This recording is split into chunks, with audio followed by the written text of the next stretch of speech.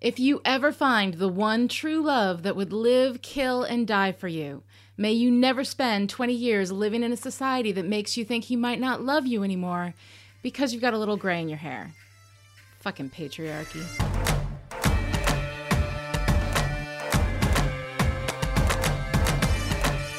Hi, and welcome to Sex and Whiskey. I'm story expert Lonnie Diane Rich of Chipperish Media, and we're here today to talk about Freedom and Whiskey, the 5th episode of Season 3. Freedom and Whiskey aired on October 8th, 2017, and like last week's episode of Lost Things, was written by Tony Graffia and directed by Brendan Mayer. This is our first episode since the start of Season 3 that isn't predominantly Jamie. It has almost no Jamie at all. No flashbacks, nothing from the history in Scotland, only a brief moment at the end where the timelines converge once again into the present. Throughout Season 3, I think it's fair to say that the focus has been on Jamie, which is appropriate, as Jamie's story has just been better. Stronger, more dramatic, more active, better. Claire's story, while it had opportunity to do something more interesting with her pursuit of medicine and her friendship with Joe, has been hijacked most of the time either by Frank or Jamie. And while nothing in this episode would exactly pass the Bechdel test, it is finally, eventually, about Claire in pursuit of her goal, and that's when it gets better. Not really good, but better. Unfortunately, that's not until the last 15 minutes or so let's go through the stones. I've come this far. No turning back now. In Freedom and Whiskey, a determined Roger shows up in Boston for Christmas with two goals in mind: to see Bree and to give some news to Claire. I found him. Meanwhile, Claire is awesome at surgery and confesses all, or at least most, to Joe. He's Bree's real father. Bree pulls a Rory Gilmore at Harvard, and Claire is not pleased. But Brianna has decided to withdraw from Harvard. With goal number 1 down, Roger moves on to goal number 2. For only someone with knowledge of the future could have quoted lines that hadn't been written yet. Knowing that Jamie's alive in the parallel timeline, Claire struggles with her decision because she doesn't want to leave Bree. Bree, however, insists. You gave Jamie up for me. Now I have to give him back to you. So Claire sets to making an 18th century superhero outfit with secret pockets to hold all the stuff she stole from the hospital, and the three have a final Christmas together, complete with the 18th century equivalent of an Amazon gift card. Well, these certainly will be useful in Edinburgh. And with that, Claire makes her way to Scotland, the past, and Jamie's print shop. We open this episode with Claire in surgery, being a badass and risking a patient's life while everyone, including Joe, looks on horrified. But she manages to get that last little bit of necrosis, which I hear goes wonderfully with an Oki Chardonnay, and everyone is impressed. She's good at her job. Her job seems like it should mean something to her. And opening with Claire in her element, doing her thing, the very thing that anchors her in time wherever she ends up, being a healer, makes it seem like that's going to be important here. Like we're finally going to have some sort of something that addresses who Claire is as a person, regardless of what century she's in or what man she's with. Nope. Instead, we move through this episode bit by painful bit, not telling a story so much as just checking off the boxes so we can get Claire back to Jamie as soon as possible. With the biggest box, of course, being Bree, who's freaking out and just quit school, not just school, Harvard, but she tells Claire it's okay for her to go, so I guess it's okay? This part of the book has always been weak, and the TV show has managed to excise some of the most objectionable stuff from this part of the source material, but have failed to fix the biggest problem. Claire has no story. A brief narrative theory lecture here. At its most basic, story is a series of events with meaning.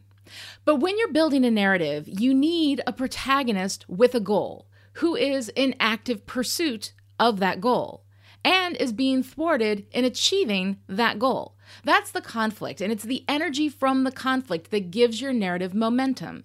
Then you tie those events together in a way that means something. They are about something. That gives your story its shape. For example, in The Battle Joined, Jamie's goal was to die. No one would let him die. Finally, Lord Melton throws him into a donkey cart, calls it a day. Jamie wanted death, and he got life. We have meaning. In Surrender, Jamie's goal was to hide and keep his family safe. He couldn't do both, so he had to choose one. The internal goals were in conflict. One side wins, the other side loses.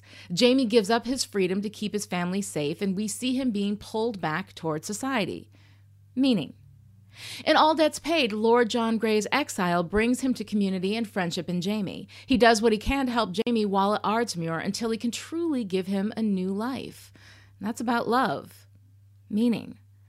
In Of Lost Things, Jamie tries to live a quiet, peaceful life, but Geneva Dunsany screws all that up for him. He is pulled back into society by his son, and then he has to leave that very society in order to protect his son.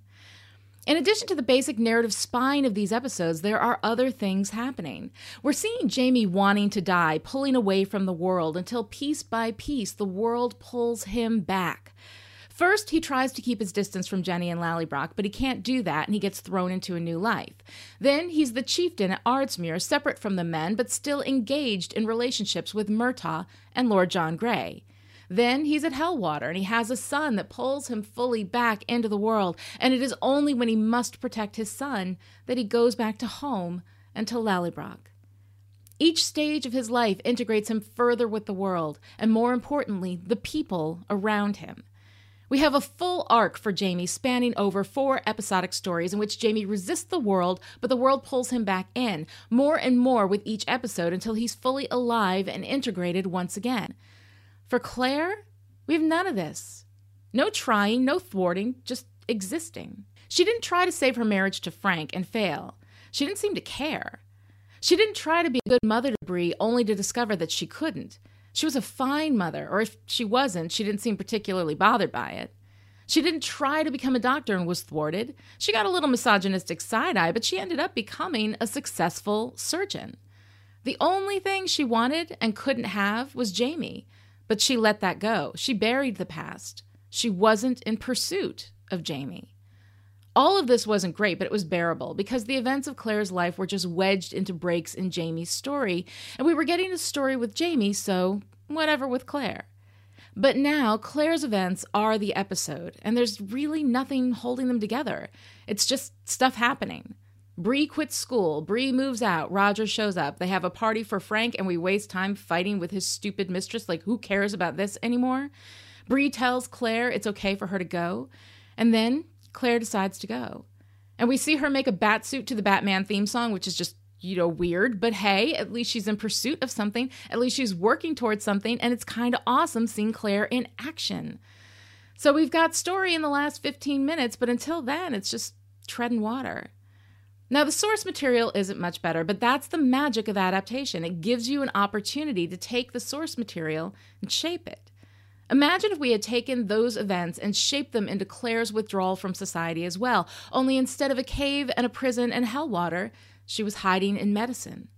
Imagine if, in The Battle Joined, Claire had come across Millie who had been hurt and managed to save her life by taking off her headscarf and making a tourniquet, and instead of being treated as a hero, she was dismissed by the people there, and we'd ended that episode with her in the hospital with her baby, maybe asking a nurse about medical school.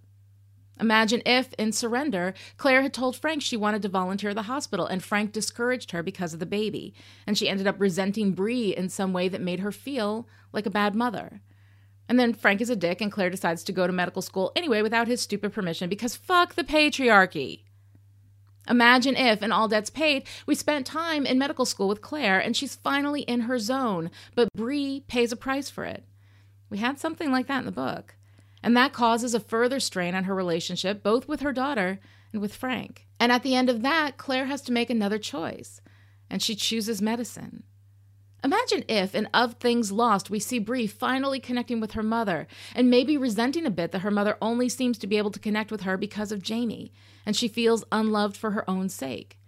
How might the scene when Jo calls and Claire chooses to stay in Scotland play out differently? How might Bree's vulnerability have played in that circumstance? Some of this history of tension with Bree and Claire is vaguely informed, which means we're told, but not shown. But man, what if they had shown it? What if we had seen Claire struggle to connect with the world, and then we got to freedom and whiskey? We get Claire and Bree truly reconnecting and settling everything, just as she's about to go. The opportunity was there, but it wasn't picked up, and it wasn't played with. We could have had a real story here, but instead we just got Claire and company treading water until it was time to go back through the stones to Jamie. It isn't Geordie. There is this storytelling trope called the best friend. This is the person whose entire life is about the main character, who has no interests or pursuits of her own, and her only job is to hold up a mirror to the heroine of the piece and make sure the lighting is good. Typically, this job goes to a female friend. Here, it is the unhappy plight of one Joe Abernathy. Now, I like Joe. In the book, it's not so bad. He has a life and interests of his own that go beyond Claire's love life and telling Claire she's pretty. In the TV show, not so much. Prescription for everything. Nothing a cold martini won't cure. You may not miss me, but I know you missed your valleys. You got that look? The same look you had when you came back from Scotland. You ever gonna tell me what really happened over there? What aren't you telling me about your man in Scotland? You're a skinny white bra with too much hair but a great ass. He'll be in heaven when he sees you, Lady Jane.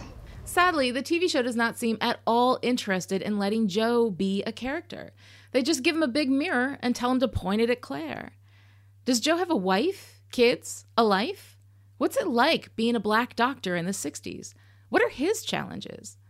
You may shake your head and say we don't have time, but we had time to very subtly show Lord John Grey's exile. It takes a well-placed line or two, something we would have had time for if we'd ever made Claire's story about Claire rather than about Frank and all his bullshit. The only scene in which Joe isn't wholly focused on Claire is the scene with the bones. And for those of you who haven't read the books, if you thought that was weird and kind of out of nowhere, that's because it was.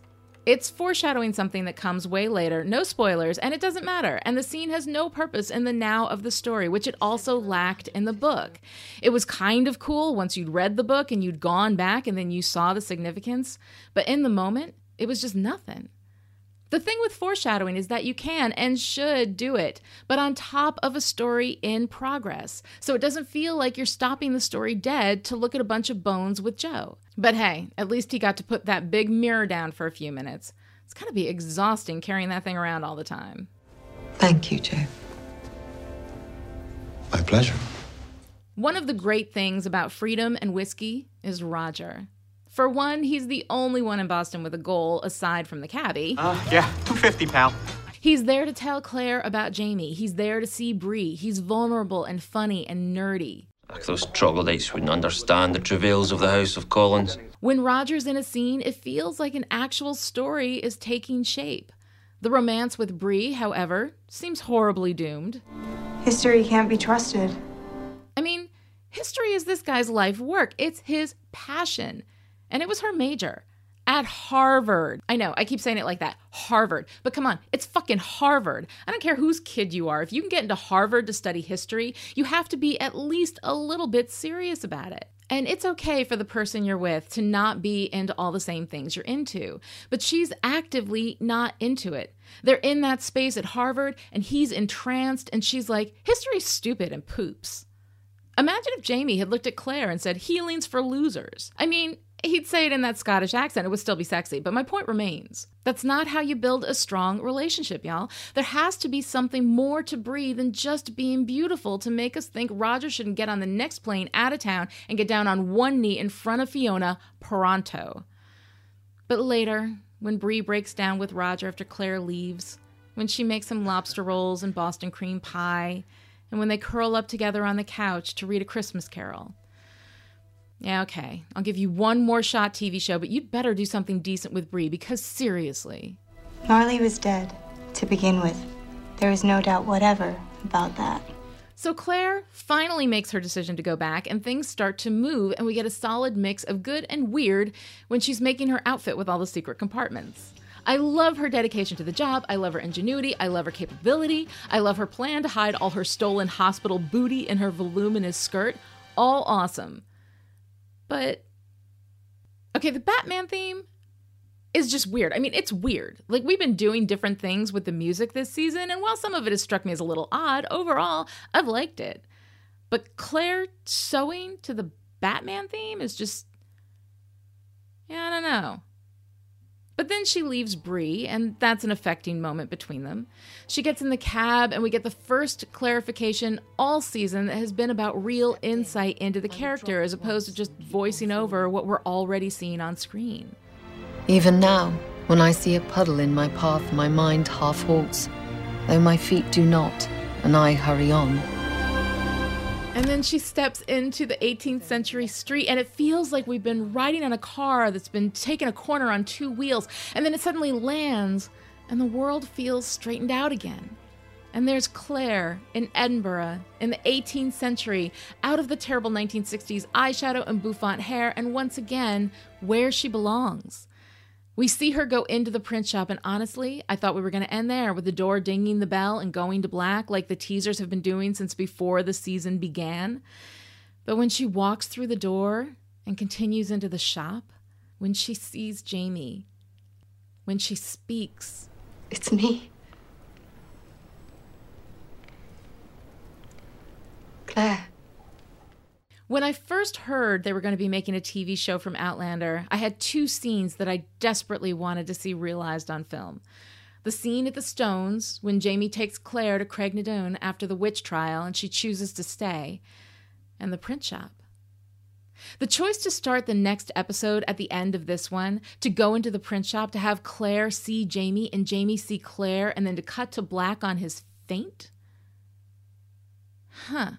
On the one hand, I want it. I want it. I want it now.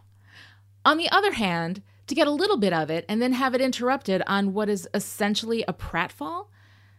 I don't know. Tonally, it's off. But as a book reader, knowing what we're about to get into after this reunion, no spoilers, but get used to shit being weird. It's been a long time since I first experienced Outlander, since all of these events were new to me, and since I didn't know what was coming next.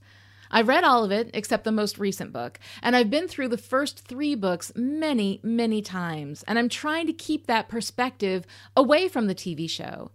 But I can't seem to separate it out, so I'm going to have to apologize in advance. While I promise I won't spoil any specific events, we are at the brink of a transitional space in Outlander where we step out of one kind of story and into entirely another. And I kind of want to address that. Remember that feeling of the car taking a corner on 2 wheels? Get used to it. I mean, the thing is, if you've been watching the show since the beginning, you're fairly used to this. We get wild romance in the first part of season 1, desperate adventure, violence, and trauma in the second half, a spy story in the first part of season 2, and then a tragic war story for the second half. Similarly, the first almost half of this 13-episode run of season 3 has been a brisk saga, if such a thing can exist, through 20 years of history. We've been a skipping stone on the water, and now we're about to land on the other side of that river in a place that's strange and interesting, but definitely different. Underlying all of these stories, of course, is the romance between Jamie and Claire, the love that defies death and time and history. This is the thing that pulls it all together, and without spoiling, it will continue to be the thing that pulls it all together. Freedom and Whiskey is laden with the thankless task of being the last hop of the water-skipping stone, the last bit of the connective tissue between what was and what will be. As we move forward in the story, I just want to say that you can hold on to Claire and Jamie, kind of like that little handle above the window in the car. When we go up on 2 wheels, just grab on to Claire and Jamie. It'll be okay. I think it'll be okay. I didn't get quite as many responses this week asking for your Outlander MVP as I did when I asked about Frank and Lord John, so I'm getting a sense of what you guys want to talk about. The men. I get it. Message received. But thanks so much to those of you who did send in videos, and let's find out who you love the most in Outlander. Hi Lonnie, this is Mandy Kay, and this week your question was, who is our Outlander MVP? And I'm really surprised that mine is actually Sam Heughan. You know, I wasn't a big fan of his the first couple of seasons, and that's really just because I had listened to the audiobooks so many times that I had a very distinct portrait of Jamie in my head already, and Sam Heughan just kind of didn't live up to that. But this season, his performance has just been spectacular. His ability to convey emotion without speaking a word has absolutely blown me away. My Outlander MVP is Terry Dresbach. If that surprises you, you should know that in the last 24 hours, I have had no fewer than 3 extremely heated debates about superhero costumes. She has to keep track of clothing across, I don't know, a dozen social strata, 3 countries, and at least 3 or 4 time periods. That's incredible. It's a Herculean task. And so at the end of the day, who's going to make sure that Lord John Grey looks handsome and sad in his red coat? Who is going to make sure that Claire has late 60s mom hair? Who is going to make sure that Frank has the right shade of tweed in order to look the most like a Pratt? I think it has to be the shit shoveler in this most recent episode. I wasn't sure what I was going to say, but I think I would vote for the writers. And of course, Diana Gabaldon wrote the whole series, and so it would not even happen if it hadn't been for her. I've been watching it with my best couch buddy. Say hi, Darth Vader. His favorite and my favorite is Katrina Balfe. She's really carrying the show on her shoulders. Obviously, Claire is the most important character. He has an infinite bag of tricks, it seems to me. Daggered-eyed stares, pensive looks. She's sexy as hell, but she's also strong. She does a great job of being out of her element, but also being filled with enough capability that you buy it when she outsmarts these guys. But I'd like to nominate Bear McCreary for the music. I love his music. He's so careful to look at mood, and I know that the final song of the last episode, which was Bob Dylan's, a cover of Bob Dylan's A Hard Rain's Gonna Fall, is controversial. Not everyone liked it. I'm in the category of people who really liked it. And I appreciated a comment that someone wrote on your Chipperish forum, linking that song. I guess the original of the song that Dylan wrote in the 1960s was kind of loosely based on an Anglo-Scottish sort of borders area call and response ballad, a lament. I don't know if McCreary knew that, but it tied in to an older tradition in that sense, and to me it connected the losses on both sides of the divide of the Stones and time. Thanks again, everyone. And now for this week's question: Roger, Great Scotsman, or the Greatest Scotsman? Also, what the hell with Brie? What do you think? Send your Google Drive or Dropbox link to Lonnie@chipperish.com. That'll do it for today. I'll see you next time with my thoughts on Season 3, Episode 6, The Print Shop. Okay, it's not called The Print Shop. It's called A. Malcolm. But I don't care, because The Print Shop. Slàinte mhath.